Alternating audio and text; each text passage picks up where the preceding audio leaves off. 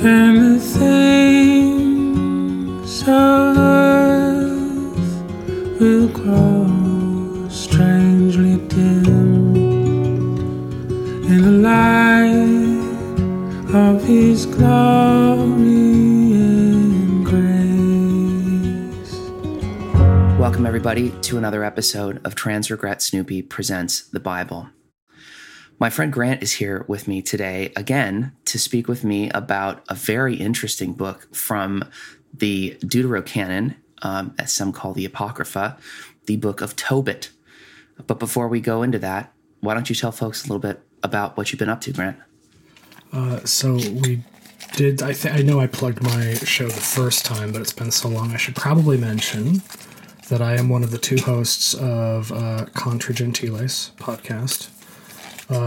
Our episode with you was quite spectacular, and I would recommend any fans of yours go listen to that, even if just because it's probably one of the most humble conversations I've had with anybody about like the nature of God.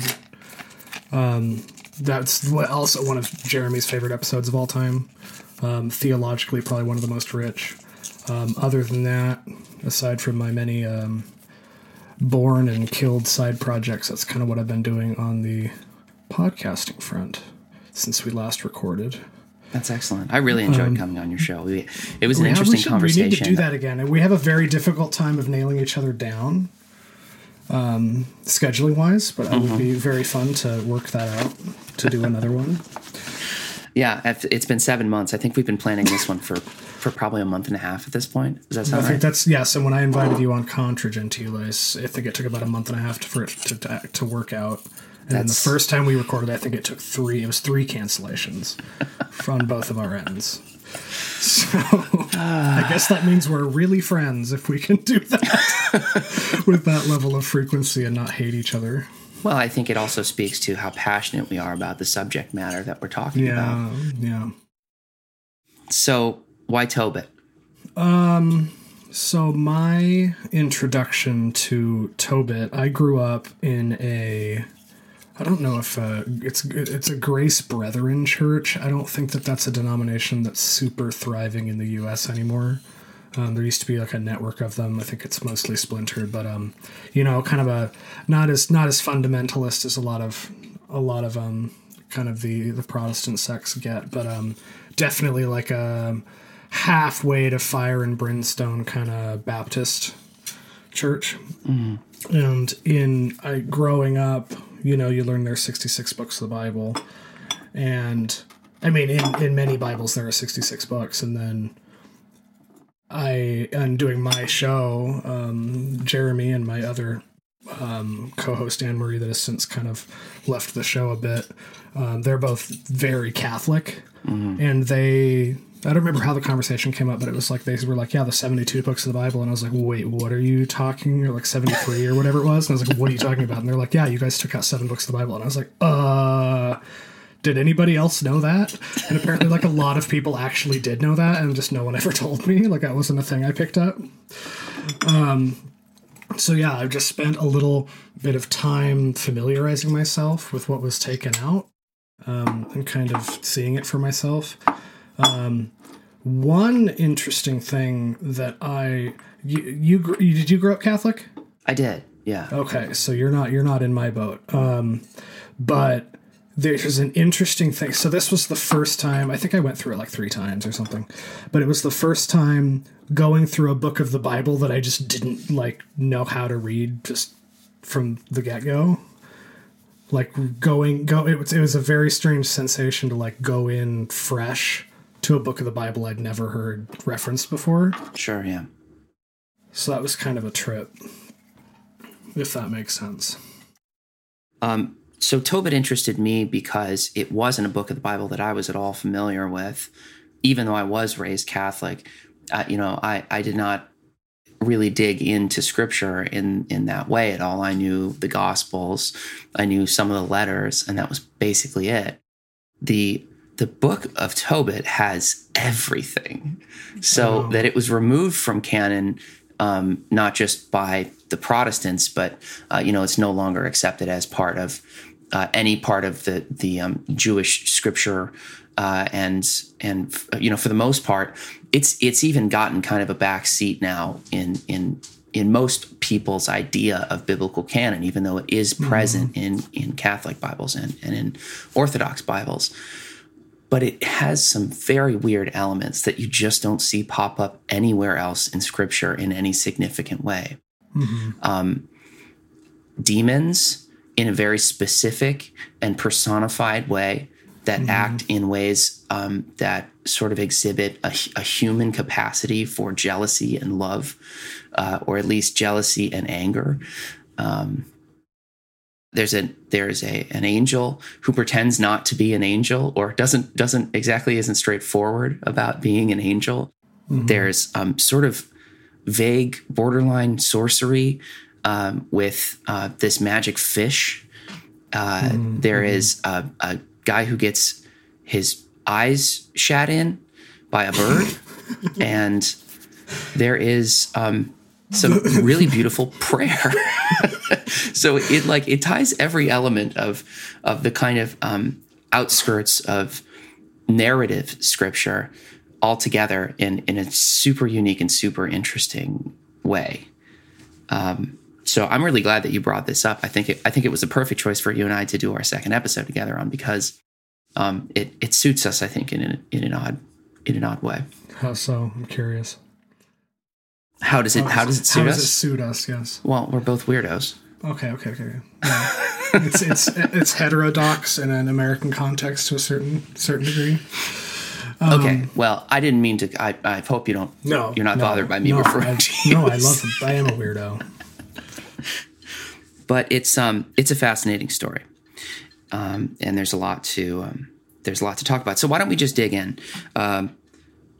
There's no way we're going to read through all of this. No. We're really only going to hit specific parts of this book. So I'd recommend anybody who's even curious about the rambling introduction that I just gave to the book, or anyone who's curious about the conversation that we have afterwards, to go check it out themselves. You're not going to be bored. I promise you that. You may be a little befuddled, a little confused, but by the end, it all kind of wraps itself up in a really nice, neat way that I think is true to the message of not just the Old Testament, but of the gospel that follows.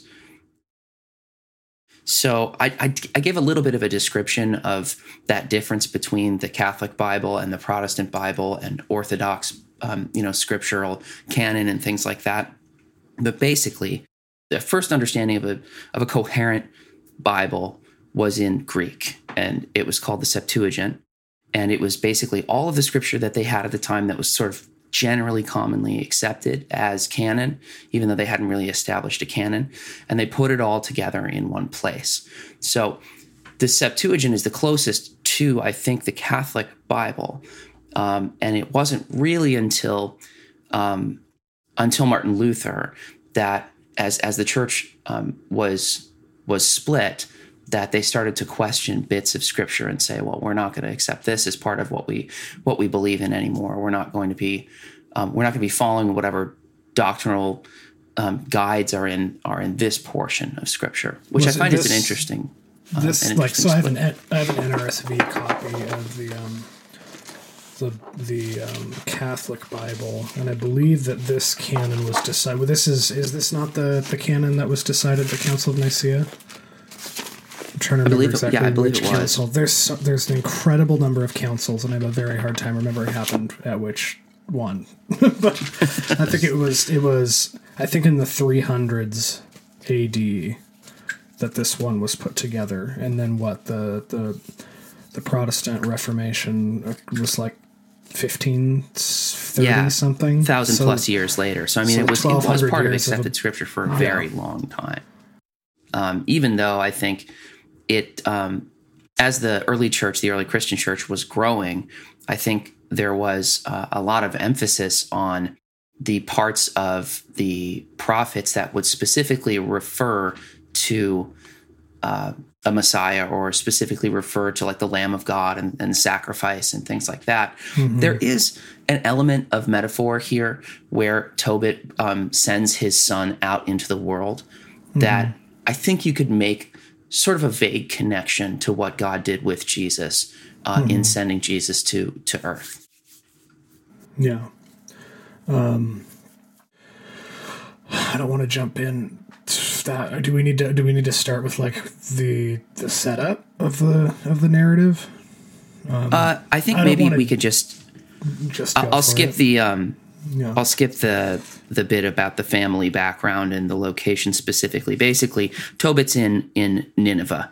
And Nineveh had a reputation at the time of being not a super welcoming place for Jews to live at the time. Israelites weren't well liked in certain areas. There was a king at this point who was at least somewhat tolerant or friendly to the Israelites, but there was this sense, I think, that a lot of people that were Jews at the time were kind of walking on eggshells. They weren't. They didn't really feel comfortable in this land. It was very much this sort of diaspora of, well, we have to land where we're going to land. We don't really have a choice. And Tobit does his best, I think, to be as good of a person as he possibly can. And I think the king at the time, when the story begins, acknowledges that, but then that king passes away, right? And his son replaces him, and his son is very hostile to Jews. Mm-hmm. And they start, is it the first burial scene where Tobit buries the bodies of the Israelites illegally? Where he walks in, he comes back to town and sees they've been hanged, essentially, or like sees that they've been killed. So they're being executed, and then they're being left hanging. As kind of like, well, first of all, it's like a cultural humiliation, but it's also like a message. Yes. And so Tobit, being the charitable person that he set up to be in the first chapter, takes the bodies down and gives them a proper burial, which is actually a very taboo thing for people of his culture to be doing at the time. They weren't supposed to touch dead bodies, and once you did, you were considered unclean. You weren't supposed to be around other people, and this is actually what gets Tobit in trouble with regards to his eyesight, because he falls asleep under a tree, right? Mm-hmm. And an unfortunate thing occurs. Do you have the note of which specific verse that is? No. It's after... Dang. It's one of the funniest things I've ever read in any scripture ever. Here it is. It's 2:10. Oh, it is? Okay. Well, why don't I go 2, 9, and 10? That same night, yeah. I washed myself and went into my courtyard and slept by the wall of the courtyard, and my face was uncovered because of the heat. I did not know that there were sparrows on the wall. Their fresh droppings fell into my eyes and produced white films. I went to physicians to be healed, but the more they treated me with ointments, the more my vision was obscured by the white films, until I became completely blind. So this was, for me, a new experience because it was the first time reading scripture where I laughed out loud, because there is kind of an element of comedy to it. Like there's kind of a pathetic, and I mean that in like literally a state of pathos, like meaningless suffering. Like it's a pathetic just tragedy that befell him while he was like resting after doing so. Like what? It's he sleeps in the courtyard because he can't be around people because he touched dead bodies, because he was essentially sacrificing his social graces to honor the bodies of the dead. And of course, after having done something kind of like self-sacrificial in that way, like birds take a dump in his eyes. And it's just like like if you were sitting in a writer's room for a sitcom and you're like, what's the stupidest thing that could happen to a good person in whatever episode you're writing? It's like, the birds will poop in his eyes and then he'll go blind. Like it was uproariously funny to me. And I think that there's this weird element too, where it's like, no matter what the physicians were doing for me, they just made it worse. It's like, your eyes would have probably taken care of that problem eventually. I think the doctors are the ones that actually blinded you. It's just like it's like, if there was any portion of the Bible that was like borderline slapstick, it's like that. I thought that was really, I don't want to say charming because it's a little belittling, but like it was endeared me to the narrative even more, that it was just like a really dumb way to suffer. Yeah, and he hadn't just been doing this good deed for like the dead people of his tribe, you know, of his culture, but he was also like giving money to the poor, like constantly. I think it said like half of the money that he made from income, he would just give away to people. Yeah. It was some figure like that. He was constantly This is like a giving away his genuine food all around good guy. And what happens? He's blinded by bird shit. I mean, what It's so awful thing. dumb. And that's it. Essentially, he's been blind, and no one can help him. And that's when he kind of, like, people are, you know, they're making fun of him in the streets, and no one will help him. Everyone thinks he's pathetic, and he just essentially like prays to the Lord to like just let him die because he can't take it anymore. And I didn't know if you wanted to read that. His prayer for I mean, death. It's long, but okay. There's two prayers for death in this book too, which is very strange because suicide. First of all, suicide as a topic is not one that's approached very often in Scripture, really at all. But the circumstances of Sarah's suicidal desires or desire to die specifically mention like wanting to hang oneself. And that doesn't, I don't think anywhere else in Scripture get mentioned except for Judas. Yeah. And there's no implication that Sarah's a bad person at all. I mean, it's just like Tobit. These are people that have been like put upon in one way or another. Sarah by a demon, not by a bird. But yeah, Sarah had 7 husbands, and right before they were to consummate their marriage, a demon would kill each one. Yeah, that the prayer, Tobit's prayer, begging for death, is actually right before the introduction of Sarah as a character. Do you want to read this or a portion of this, or should I? You can. Okay. You got it. Why don't I just go to? I'll just go from the beginning. It's not that long.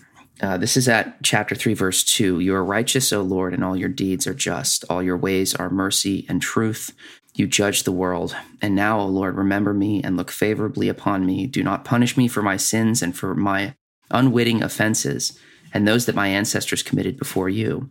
They sinned against you and disobeyed your commands. So you gave us over to plunder, exile, and death, to become the talk, the byword, and an object of reproach among all the nations, among whom you have dispersed us. And now your many judgments are true, in exacting penalty from me for my sins. For we have not kept your commandments, and have not walked in accordance with truth before you. So now deal with me as you will. Command my spirit to be taken from me, so that I may be released from the face of the earth and become dust. For it is better for me to die than to live, because I have had to listen to undeserved insults, and great is the sorrow within me. Command, O Lord, that I be released from this distress. Release me to go to the eternal home. And do not, O Lord, turn your face away from me. For it is better for me to die than to see so much distress in my life and to listen to insults. It's a little Joby, isn't it? I was actually talking to Jeremy about this earlier today, but there are a lot of parallels drawn between this and Job. From different. This is not nearly as strikingly catastrophic and dour as Job is. His suffering is essentially limited to blindness in this. I don't remember him being afflicted in any other way.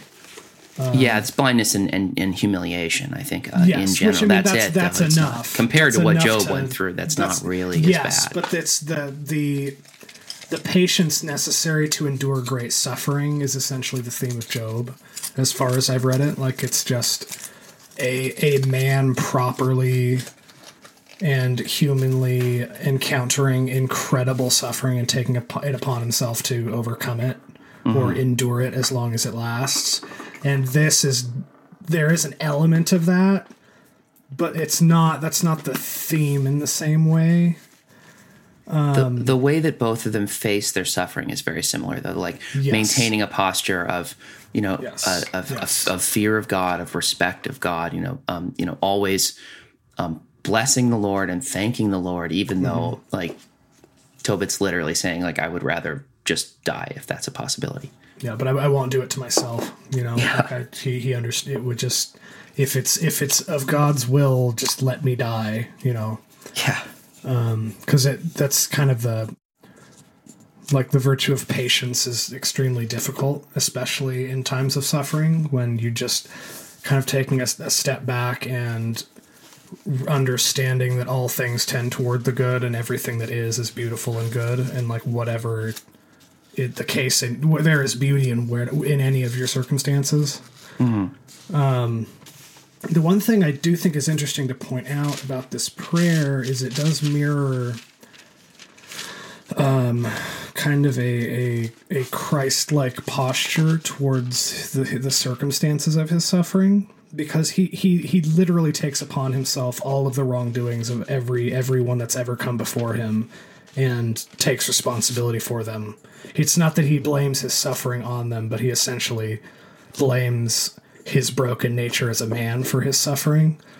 And then essentially, I don't know if you could say it would be, I mean, it's a selfish prayer, but there's just like a kind of a Christ-like element of like, I don't necessarily want to say self-sacrifice, because asking to die is not sacrifice, but just that kind of adoption of responsibility for the sins of everybody around you is recognizing that the culture, the world as a whole is like broken, and that's why we suffer in this way. Yeah. Not like I did something bad and so I'm suffering because of it. It's that we all suffer, and it's because we all have screwed up in one way or another. But not my will, but yours be done. Like, I want something from you still, but I'm not going to insist upon it. I'll just say what I prefer, if it's all right with you.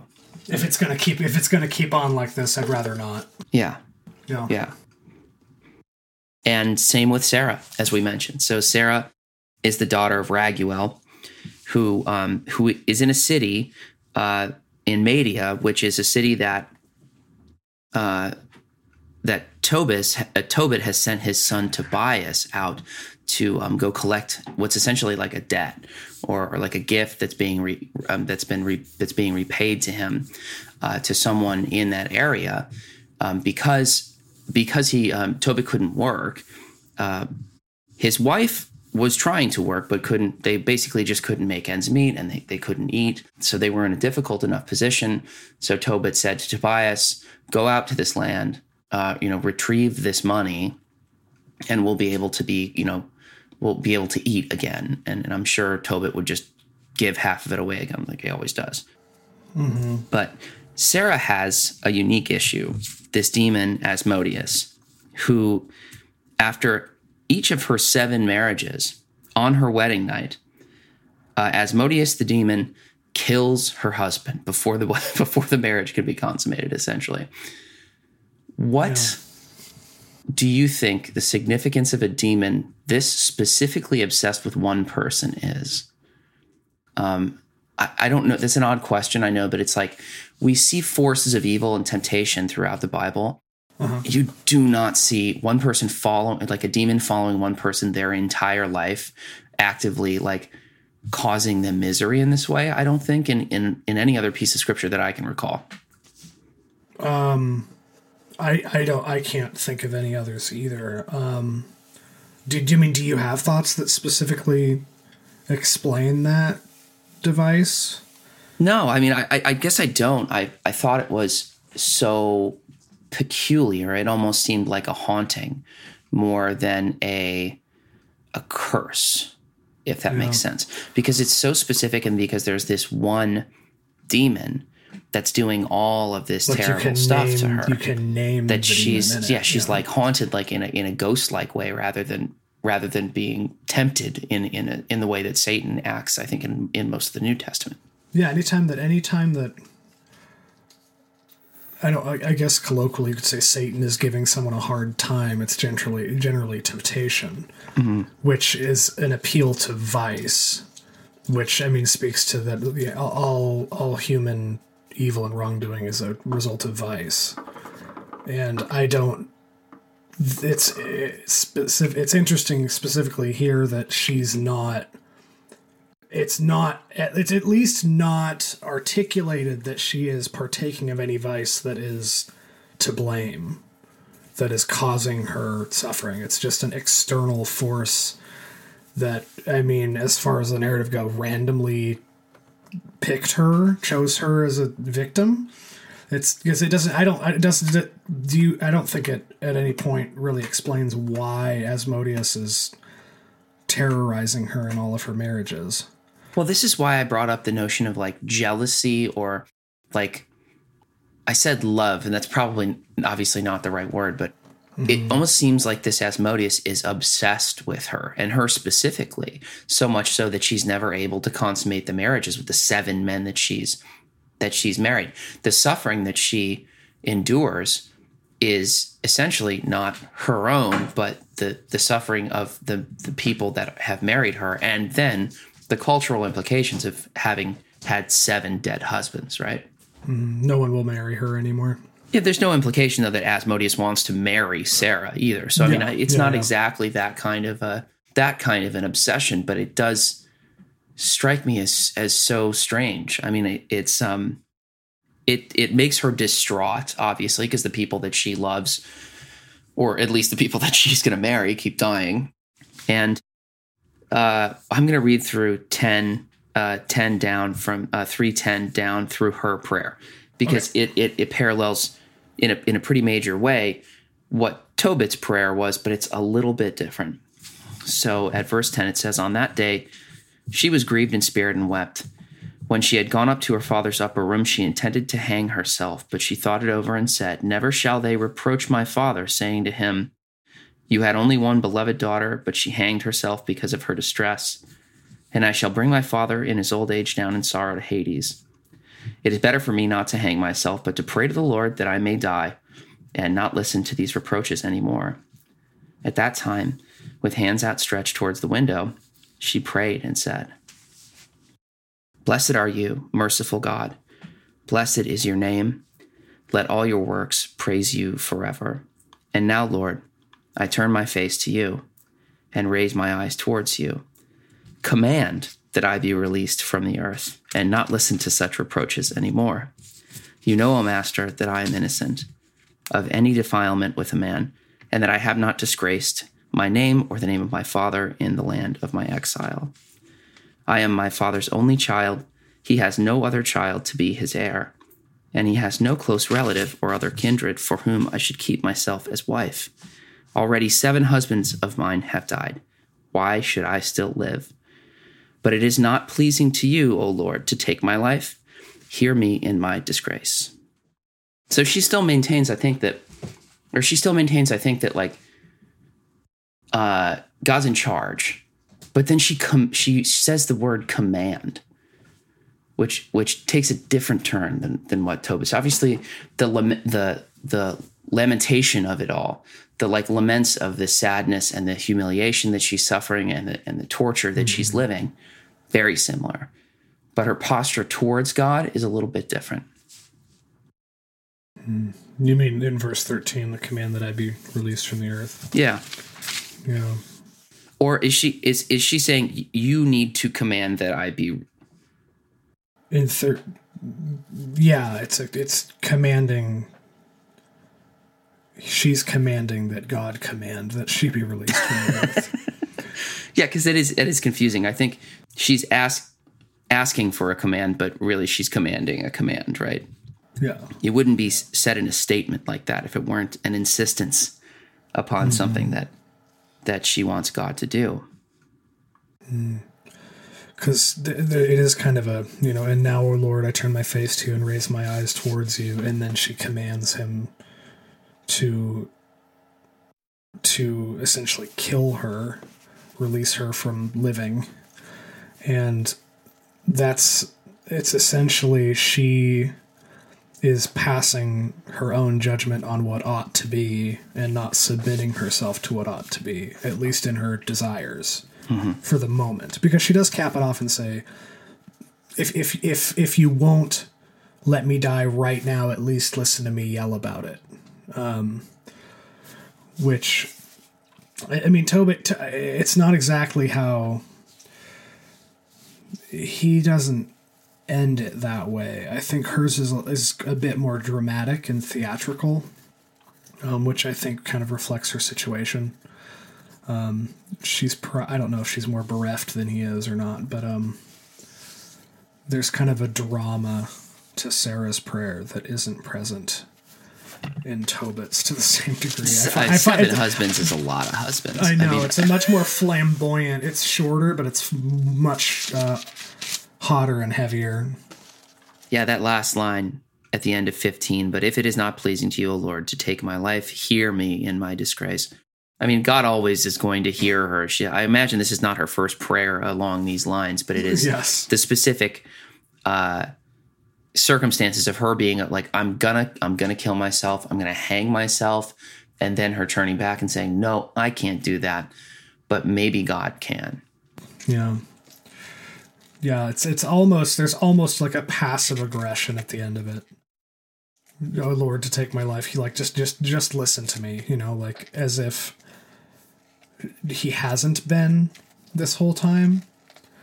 Because she's begging for him to hear her in her disgrace is how she words it.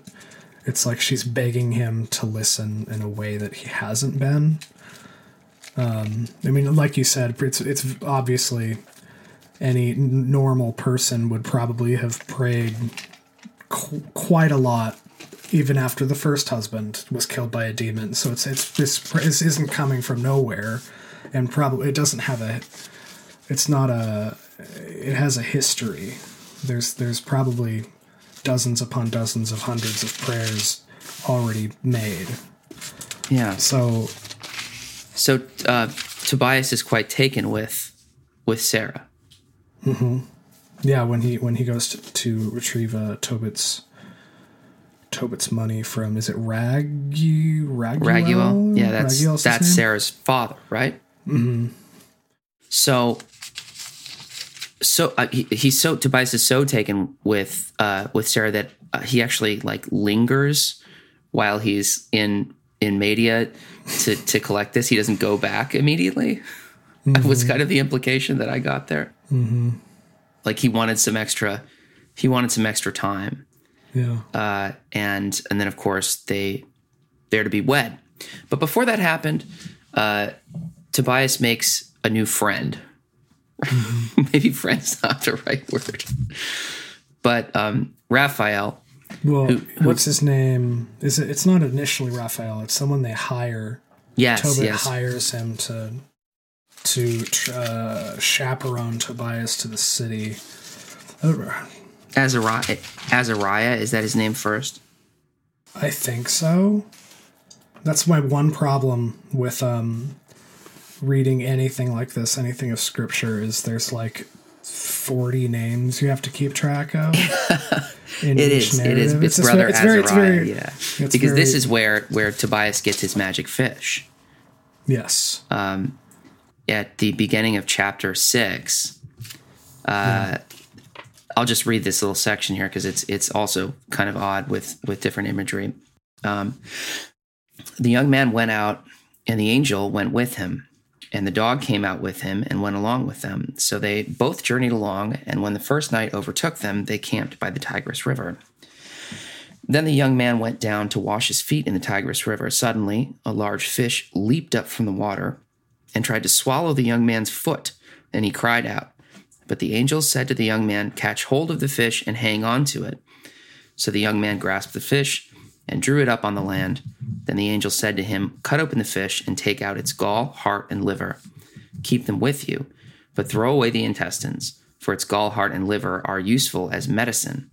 So after cutting open the fish, the young man gathered together the gall, heart, and liver, and then he roasted and ate some of the fish and kept some to be salted. Okay, so I don't know enough about medicine in this era, but was that a common belief that those organs would have been? I can't pretend to even guess accurately. I don't know. Because it seemed curious to me, but then part of the use of these fish parts isn't the medicine aspect of it. It becomes like a burnt offering to ward off the demon. Mm-hmm. Was that the heart of the liver? I don't remember which they used. I know the gall was for the eyes. I don't The remember. gall is for the eyes. Everybody remember that if you go blind, rub fish gall on your eyes. Ah, here it is. Chapter 8. Your sight. This is after the wedding. When they'd finished eating and drinking, they wanted to retire, so they took the young man and brought him into the bedroom. Then Tobias remembered the words of Raphael, and he took the fish's liver and heart out of the bag where he had them, and put them on the embers of the incense. The odor of the fish so repelled the demon that he fled to the remotest parts of Egypt. He stunk him out of the bedroom and kept Asmodeus from killing yet another one of her husbands. It doesn't even really say that he does it intentionally. Yeah, well, does Raphael just say, "Hey, this is going to be useful to you," and it's like one of those like RPG details that you have to like, oh yeah, that's right, I collected a key 6 hours ago, and now I have to use it for this door that I don't know how to get into, or something like that. Yeah, I just think it's interesting that he just places them on the embers of the incense, and then again, like you said, stinks them out of the bedroom, and like that's just, there isn't any explanation needed for how that worked. It does seem very. It doesn't seem. It does, like, what did you say? You used the word metaphor earlier, but it almost feels more like fable-like. There's like a vague sense of witchcraft here or something. And I know that's probably not an okay thing for me. There's my heresy of the week. This week. Yeah. Well, that's just the kind of the colloquially the word you might use to describe it.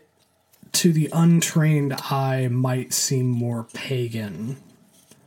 Yeah. To just like burn fish guts and repel the demon out of the.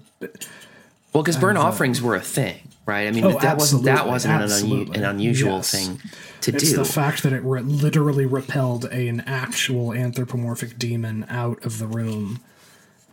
And doing this in your own bedroom is also not traditionally the way that you do burnt offerings, right? That's usually done in a temple or at an altar. Yeah, there's an element like, oh, that is interesting. There's kind of an element of informality about it. Yeah. There's no reverence to the act of, I don't even know if you could call it a burnt offering, because what are you offering it to? It's not being offered. It's being used as a weapon. So yeah, I don't know what the significance of that is. There are many details in this that are weirdly unique to the vast majority of scripture, and I have not actually, I haven't gone through the Maccabees yet.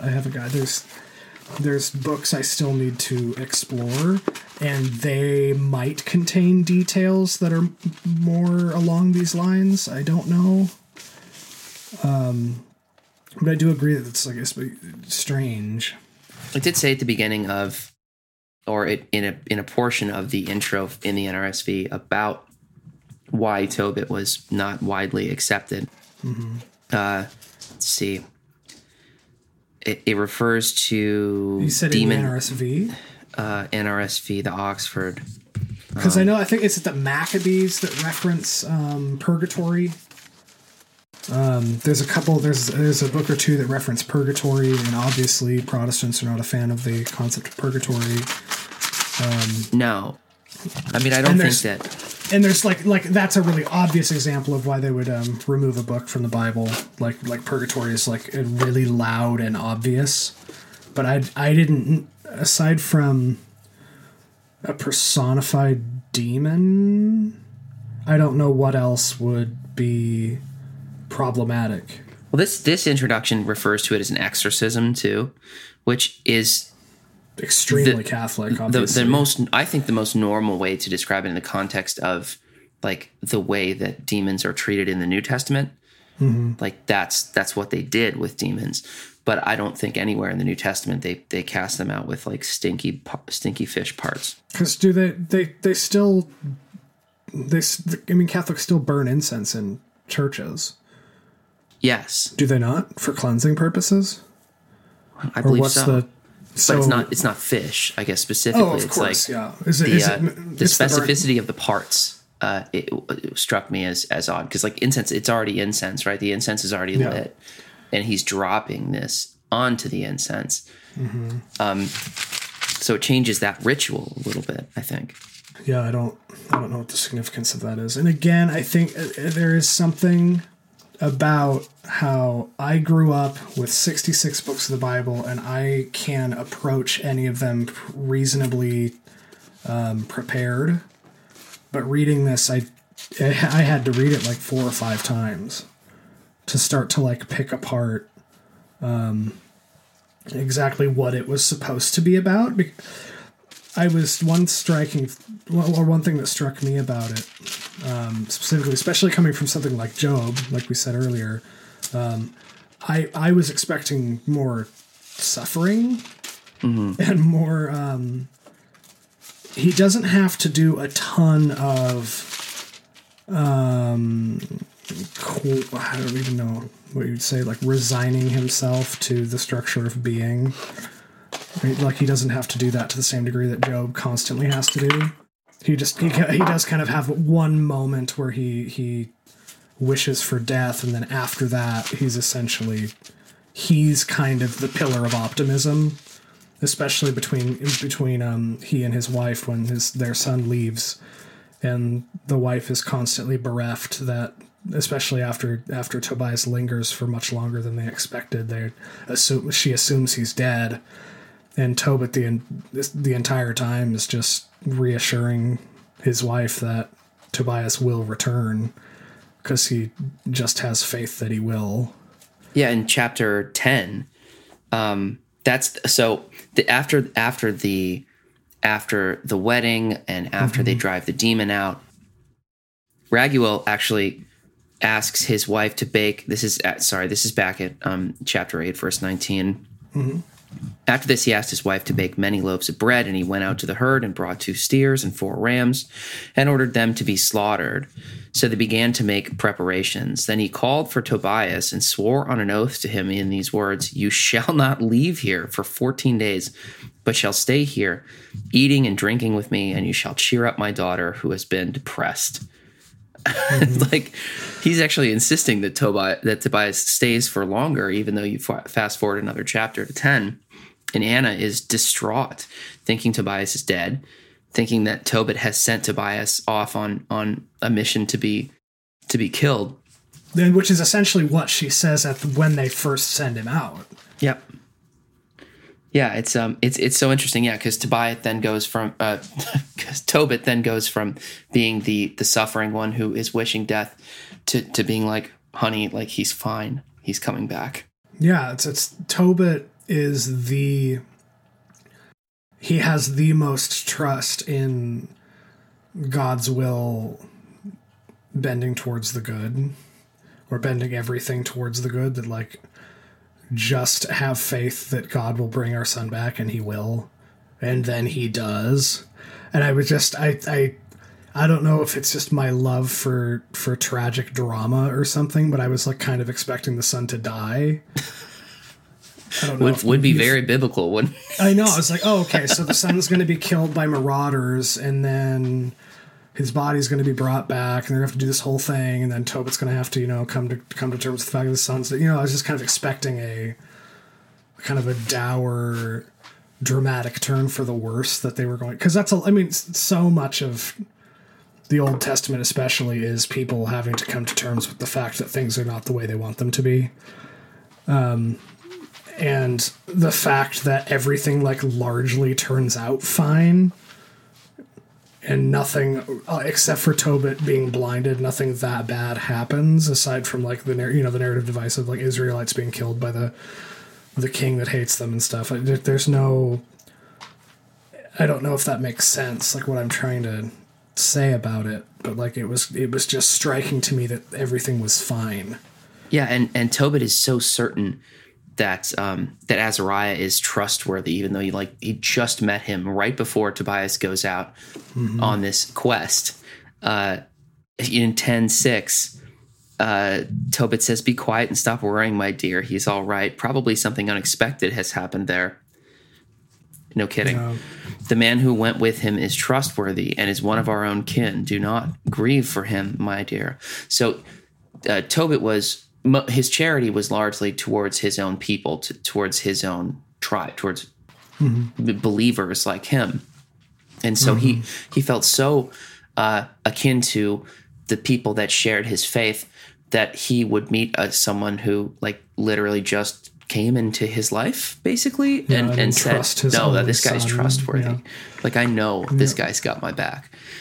Or Tobias's back, which I thought again was like another interesting thing, that as much as Tobit gets shit on, like literally and metaphorically in the world, in this book, he still maintains it like, no, my people, we look out for each other, and believing in the kindness of strangers and believing in trustworthiness to Raguel, who he had given this money to ages ago, that he would still have it for him, that he would return it. And the fact that he did, and that the thing that went wrong, quote unquote, to keep their son much longer was actually just the father-in-law wanting to hang out with his son-in-law for longer. And wanting him to cheer up his new bride.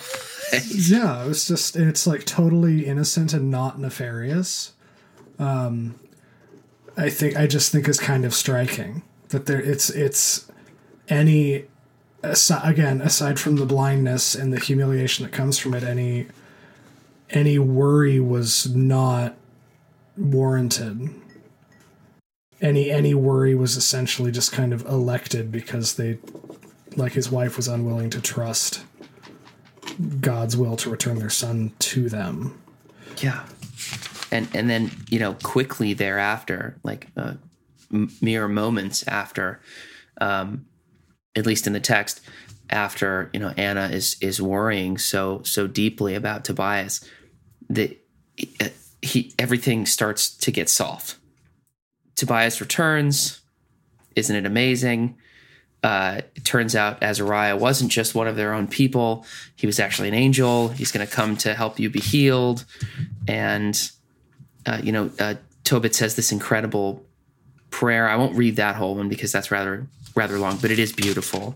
And again, if you're reading through this text, you should definitely focus on this prayer because it maintains that right relationship with God. It maintains that right posture towards God. But they take the fish gall and they give Tobit his eyesight back. Yeah, he rubs it into his eyes. Which I don't know how that works. I don't necessarily know if that... do they not call it a miracle? No, I don't know because it's initially, Raphael says this is going to be useful as medicine. So it's just a cure, but I don't know if it doesn't seem like they necessarily... No, it doesn't say that. I was curious if they used the word or not, because, things... Biblically, I think things are only miracles if they call them miracles. But it is it's a remarkable example of God's mercy and love and grace. More than anything, it's every earthly expert in the field had tried and failed to give Tobit his eyesight back, and this stranger who wanders into their lives and walks Tobias into a fruitful future life. A marriage, and they have 7 sons, and an inheritance, a significant inheritance. Then goes, remember that thing I told you to grab when that fish tried to eat your foot? Try this. That sounds like a miracle to me. I mean, I don't know. But the interesting thing, so and this is not a fully formed thought, so it might be a waste of time to share it, but something we've covered on my show quite a bit is the distinction between the relationship between, I guess, what would you say, the substantial reality of man and the formal reality of man, that in Aristotelian thought and by extension through Aquinas, in Catholic theology, the body is composed of both body and mind, or body and soul, however you'd like to say it, the formal and the substantial. Okay. And that the corporeal feature of man and being itself is good, but as well as the mind. But there depending on which sect of Protestant thinking you what's the word, you, or I guess with whichever you man, I lost my sentence. I had a fancy sentence structure lined up, but I lost the word. Depending on which system of Protestant thought you reference, there's an evil attributed to the physical and a goodness attributed to the spiritual / mental / soul that are always kind of in conflict. And I find it interesting that this specifically attributes healing power to the physical in a way that it's not. I don't think you can attribute anything. I think the instinct is to attribute something supernatural about the fish heart and liver and gall, but I don't think unless it really articulates it, unless Scripture actually articulates something, I don't know if you can infer it. No, I think you're right. I mean, there is something super tactile about this whole book. Yes. And it's kind of presence strictly in the physical world, especially when it comes to like an anthropomorphized demon, which is super rare, is really different. And then when, what's his name? Azariah, correct? Yeah, I wrote Raphael, yeah. Yeah, when Azariah reveals himself to Tobit and Tobias that he's actually the angel Raphael, like he's an angel in physical form even then. It doesn't discuss any character or plot device in like meta real terms or like spiritual terms, really. I think when you said it's grounded in the physical, it's like it really is like a purely, I don't want to say material because that's kind of a loaded word, but like it really just discusses the physical in a way. Yeah, and the way that angels are referred to elsewhere in the Old Testament, they're very different beings. They're very different looking to people. They are often startling and sort of fear-inducing, and they can't even tell that he's an angel, right? And he's not like pulling a Scooby-Doo mask off at the end, right? Like, I think he's just being like, no, actually, I was just here to help. Like, I was sent by God to help, but I'm not really of this world. I'm here for, I'm here as an angel for God. Yeah, I find that very, because it also just doesn't. It's a very unceremonious book. It doesn't revel in what it reveals for very long. It's not dramatic or theatrical. It's very matter of fact. Like the moment where Raphael reveals himself, it's not a huge deal. No, it's kind of wrapped up in a neat little bow, actually. I mean, it's not like the whole story gets really cleaned up, and of course there are these breaks of prayer that are extended at times, but it's not like the books of the prophets in that way. This is very much like the story of a man who experienced like a miraculous thing or an incredible thing, and interacted with supernatural beings, but he himself wasn't really spoken to by God in that way. It's all like outward prayer. It's not like he's receiving a message. Mm-hmm. I don't know if you sensed the like Christological parallel between the angel Raphael and Christ, that an angel essentially concealed himself as a pedestrian Israelite only to reveal his divinity at the end. Oh, absolutely. And the fact that he helps Tobit gain his sight back, which is one of the many miracles that Christ performed when he was on, when he was still on earth. That's I can see why this would be part of Christian canon. Why I can see less why someone would want to cut it out of Christian canon, because it kind of lines up. Yeah, I don't know. I actually spent a while trying to Google search exactly why things were taken out.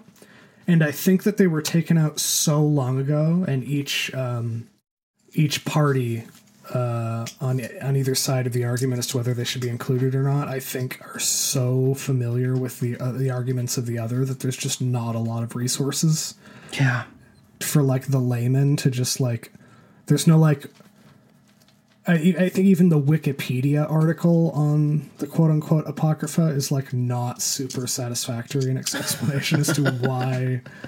But I just don't think that most people operate on like an extremely dense theological dimension. Yeah. So I just don't. I think that people who do just kind of know already.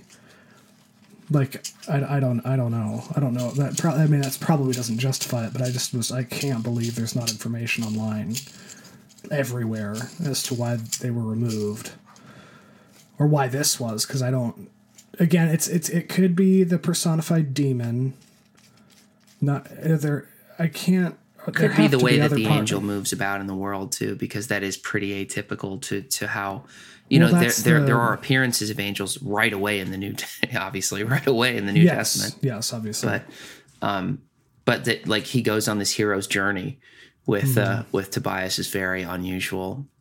There's a lot of things that I can see why, and this is, prefacing this with saying that I literally haven't landed on a side of the split in general between Catholics, Orthodox, and Protestants, but I could see why Protestants who tend to situate themselves to a more plain-spoken, less magical, as with regards to like our world, less magical perspective to our world, would say this doesn't fit. Right, this can't be. Well, it kind of attributes a divinity to the mundane in a way that not a lot of the others do. Yeah.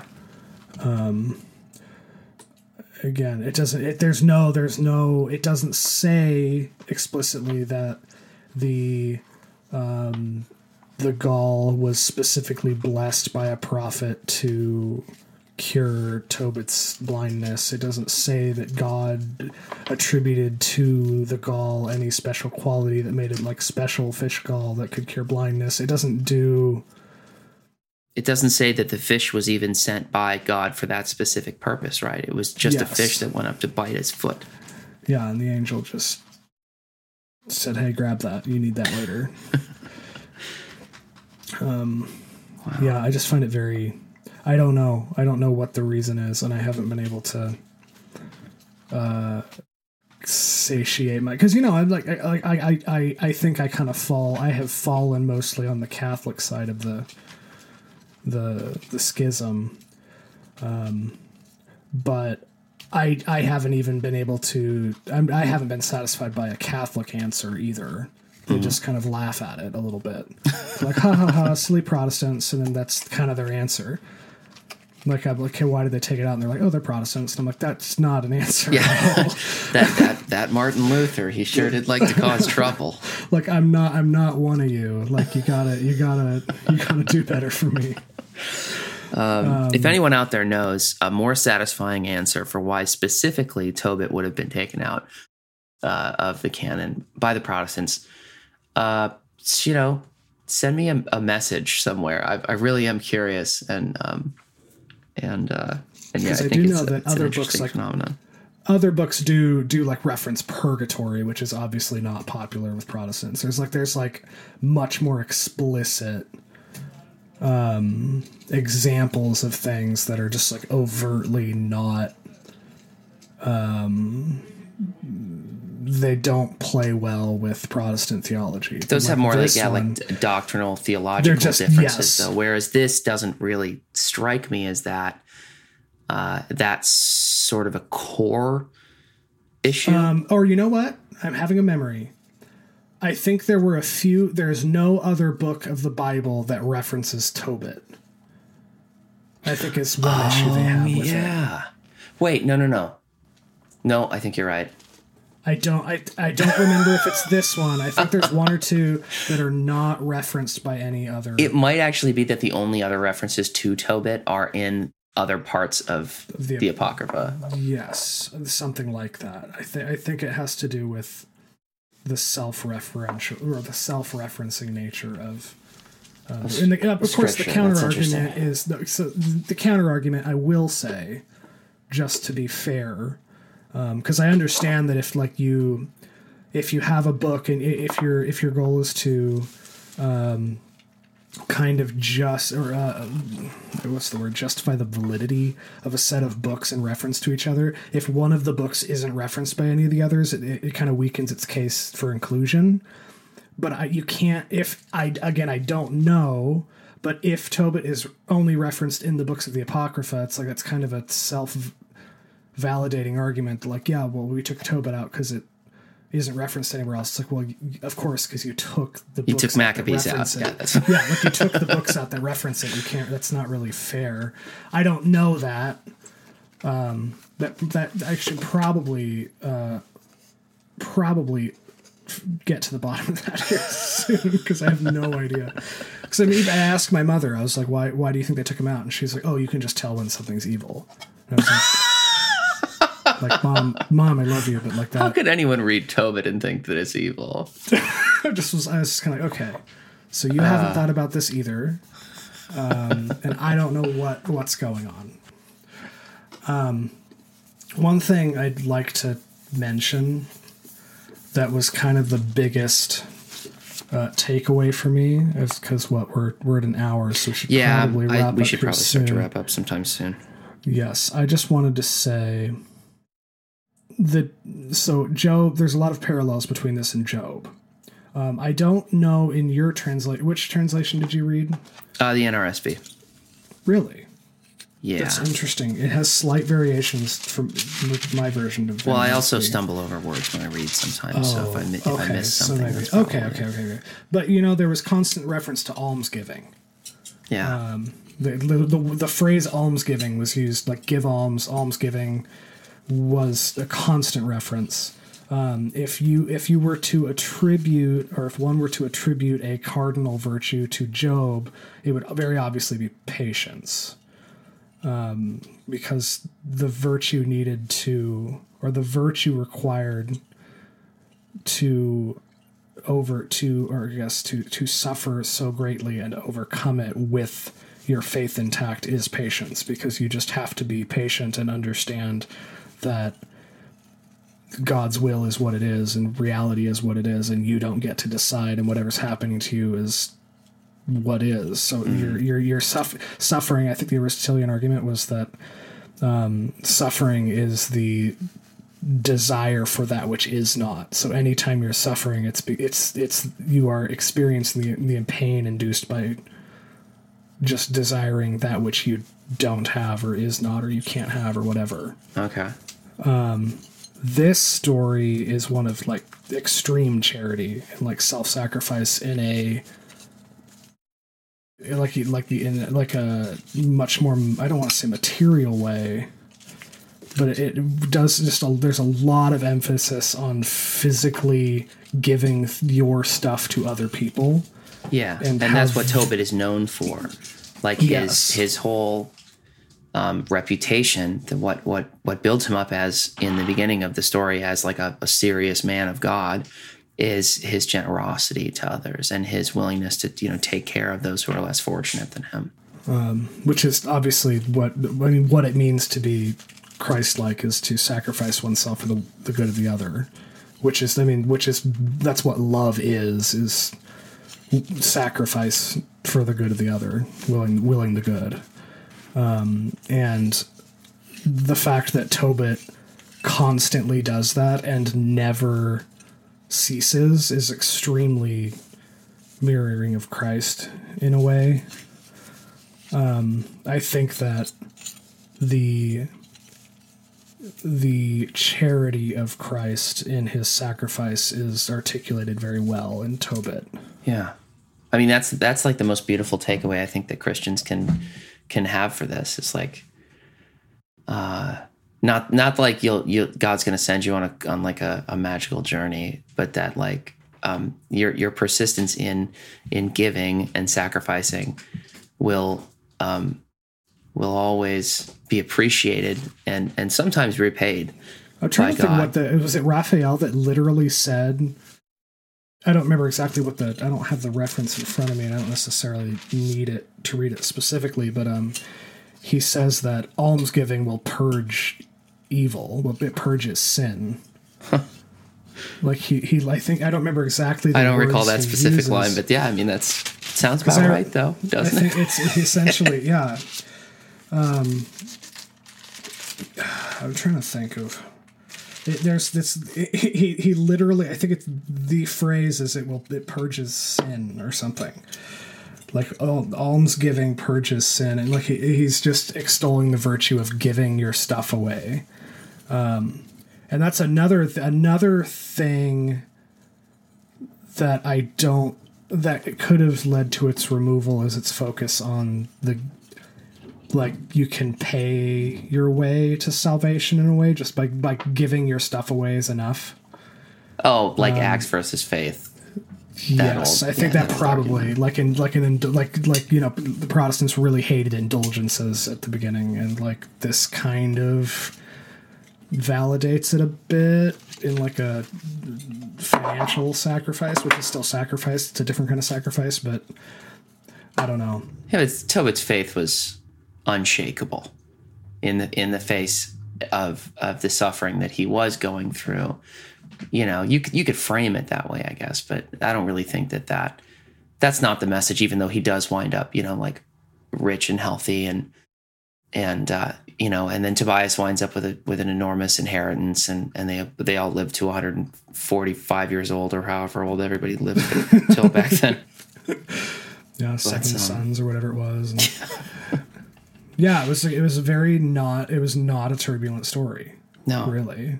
And it was actually a wonderful read, just like from a literary standpoint too. And I hate to engage with scripture in that way, at all. But it literally was. It was well written too. You can appreciate the beauty of text in like an aesthetic sense, also. Like it's like why I like Proverbs so much, is it's so beautifully written. But yeah. Did you have anything else to say about Tobit? No, I don't think so. Are we both operating on 3 hours of sleep? I think. Yeah, we're both operating on 3 hours of sleep. But I'm fading. So how about we do this? Yeah. Okay. You do a plug or two, if you like, and then let's do a prayer together. So like I said at the beginning, I am one of the two hosts of Contra Gentiles. I do it with my professor friend Jeremy. It's like a metaphysics podcast. We get a lot of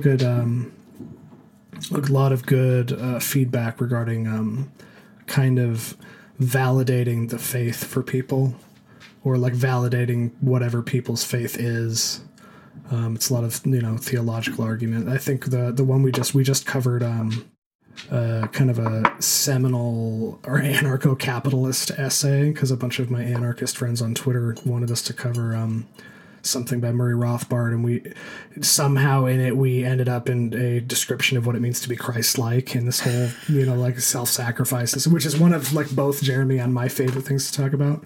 But no, I think that thematically I don't want to say our shows are like made for each other, but I think that we do almost no analysis of scripture, but we do all of the theological argumentation.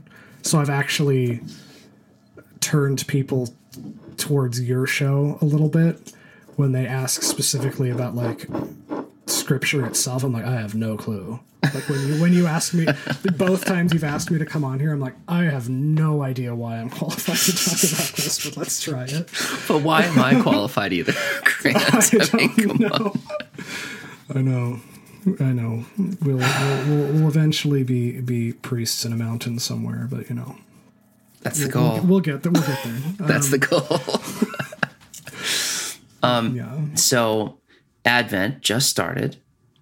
And as such, I thought it would be, rather than a poem this week, appropriate for us to pray the Litany of the Infant Jesus together. I get a lot of my litanies and chaplets and things like that from a rosary app that I've downloaded. It sounds corny, but it's actually a really great resource. And it's very comprehensive. So if anyone's ever interested in looking at some more liturgical prayer stuff, I would encourage checking some of that. I think this one's just called Rosary. I think that's actually that's the one that they banned in China recently. Oh, really? Is it not? I don't remember. Maybe. Oh Lord, that's another conversation. I'm glad this isn't my show. No, I'm just saying this is my show, so no one can fact check me. I just remember. I think that I don't want to have a conversation about it. I just that was kind of rang a bell when you said the name was just Rosary. It has a very nice bell, like church bell sound anytime you open it up, even if your volume's off. Oh, I love that. I'm not sure how it overrides that, but it does it every time. Wait, like when you have your sound off? It just does it. Anyway. Okay, so this is... Are you ready? Yeah, is it it's the Litany to the Infant Jesus? Yes. Okay. Lord, have mercy on us. Christ, have mercy on us. Lord, have mercy on us. Jesus, hear us. Jesus, graciously hear us. God, the Father of heaven, have mercy on us. God, the Son, Redeemer of the world, have mercy on us. God, the Holy Spirit, have mercy on us. Holy Trinity, one God, have mercy on us. Infant Jesus Christ, have mercy on us. Infant true God, have mercy on us. Infant Son of the living God, have mercy on us. Infant Son of the Virgin Mary, have mercy on us. Infant strong in weakness, have mercy on us. Infant powerful in tenderness, have mercy on us. Infant treasure of grace, have mercy on us. Infant fountain of love, have mercy on us. Infant renewer of the heavens, have mercy on us. Infant repairer of the evils of the earth, have mercy on us. Infant head of the angels, have mercy on us. Infant root of the patriarchs, have mercy on us. Infant speech of the prophets, have mercy on us. Infant desire of the Gentiles, have mercy on us. Infant joy of the shepherds, have mercy on us. Infant light of the Magi, have mercy on us. Infant salvation of infants, have mercy on us. Infant expectation of the just, have mercy on us. Infant instructor of the wise, have mercy on us. Infant first fruit of all saints, have mercy on us. Be merciful. Spare us, O infant Jesus. Be merciful. Graciously hear us, O infant Jesus. From the slavery of the children of Adam, infant Jesus, deliver us. From the slavery of the devil, infant Jesus, deliver us. From the evil desires of the flesh, infant Jesus, deliver us. From the malice of the world, infant Jesus, deliver us. From the pride of life, infant Jesus, deliver us. From the inordinate desire of knowing, infant Jesus, deliver us. From blindness of spirit, infant Jesus, deliver us. From an evil will, infant Jesus, deliver us. From our sins, infant Jesus, deliver us. Through thy most pure conception, infant Jesus, deliver us. Through thy most humble nativity, infant Jesus, deliver us. Through thy tears, infant Jesus, deliver us. Through thy most painful circumcision, infant Jesus, deliver us. Through thy most glorious epiphany, infant Jesus, deliver us. Through thy most pious presentation, infant Jesus, deliver us. Through thy most divine life, infant Jesus, deliver us. Through thy poverty, infant Jesus, deliver us. Through thy many sufferings, infant Jesus, deliver us. Through thy labors and travels, infant Jesus, deliver us. Lamb of God, who takes away the sins of the world, have mercy on us, O infant Jesus. Lamb of God, who takes away the sins of the world, Graciously hear us, O infant Jesus. Lamb of God, who takes away the sins of the world. Have mercy on us. Jesus, infant, hear us. Jesus, infant, graciously hear us. Let us pray.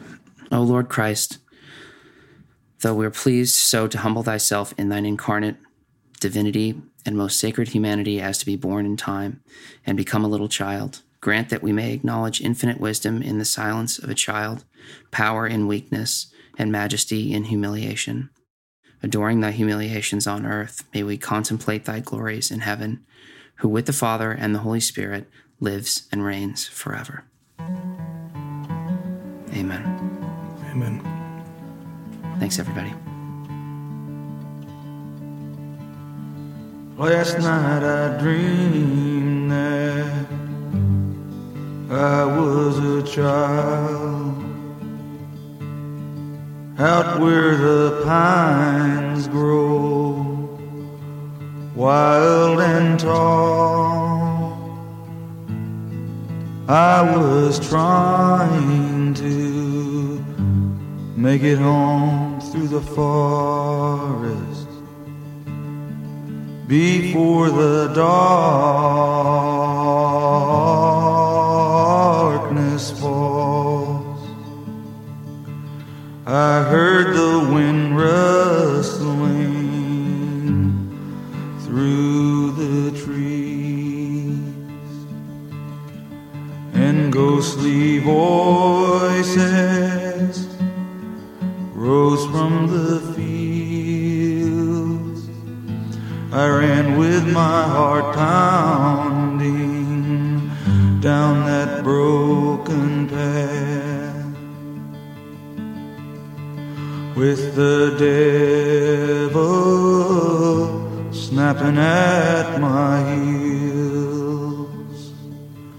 I broke through the trees, and there in the night, my father's house stood shining hard and bright.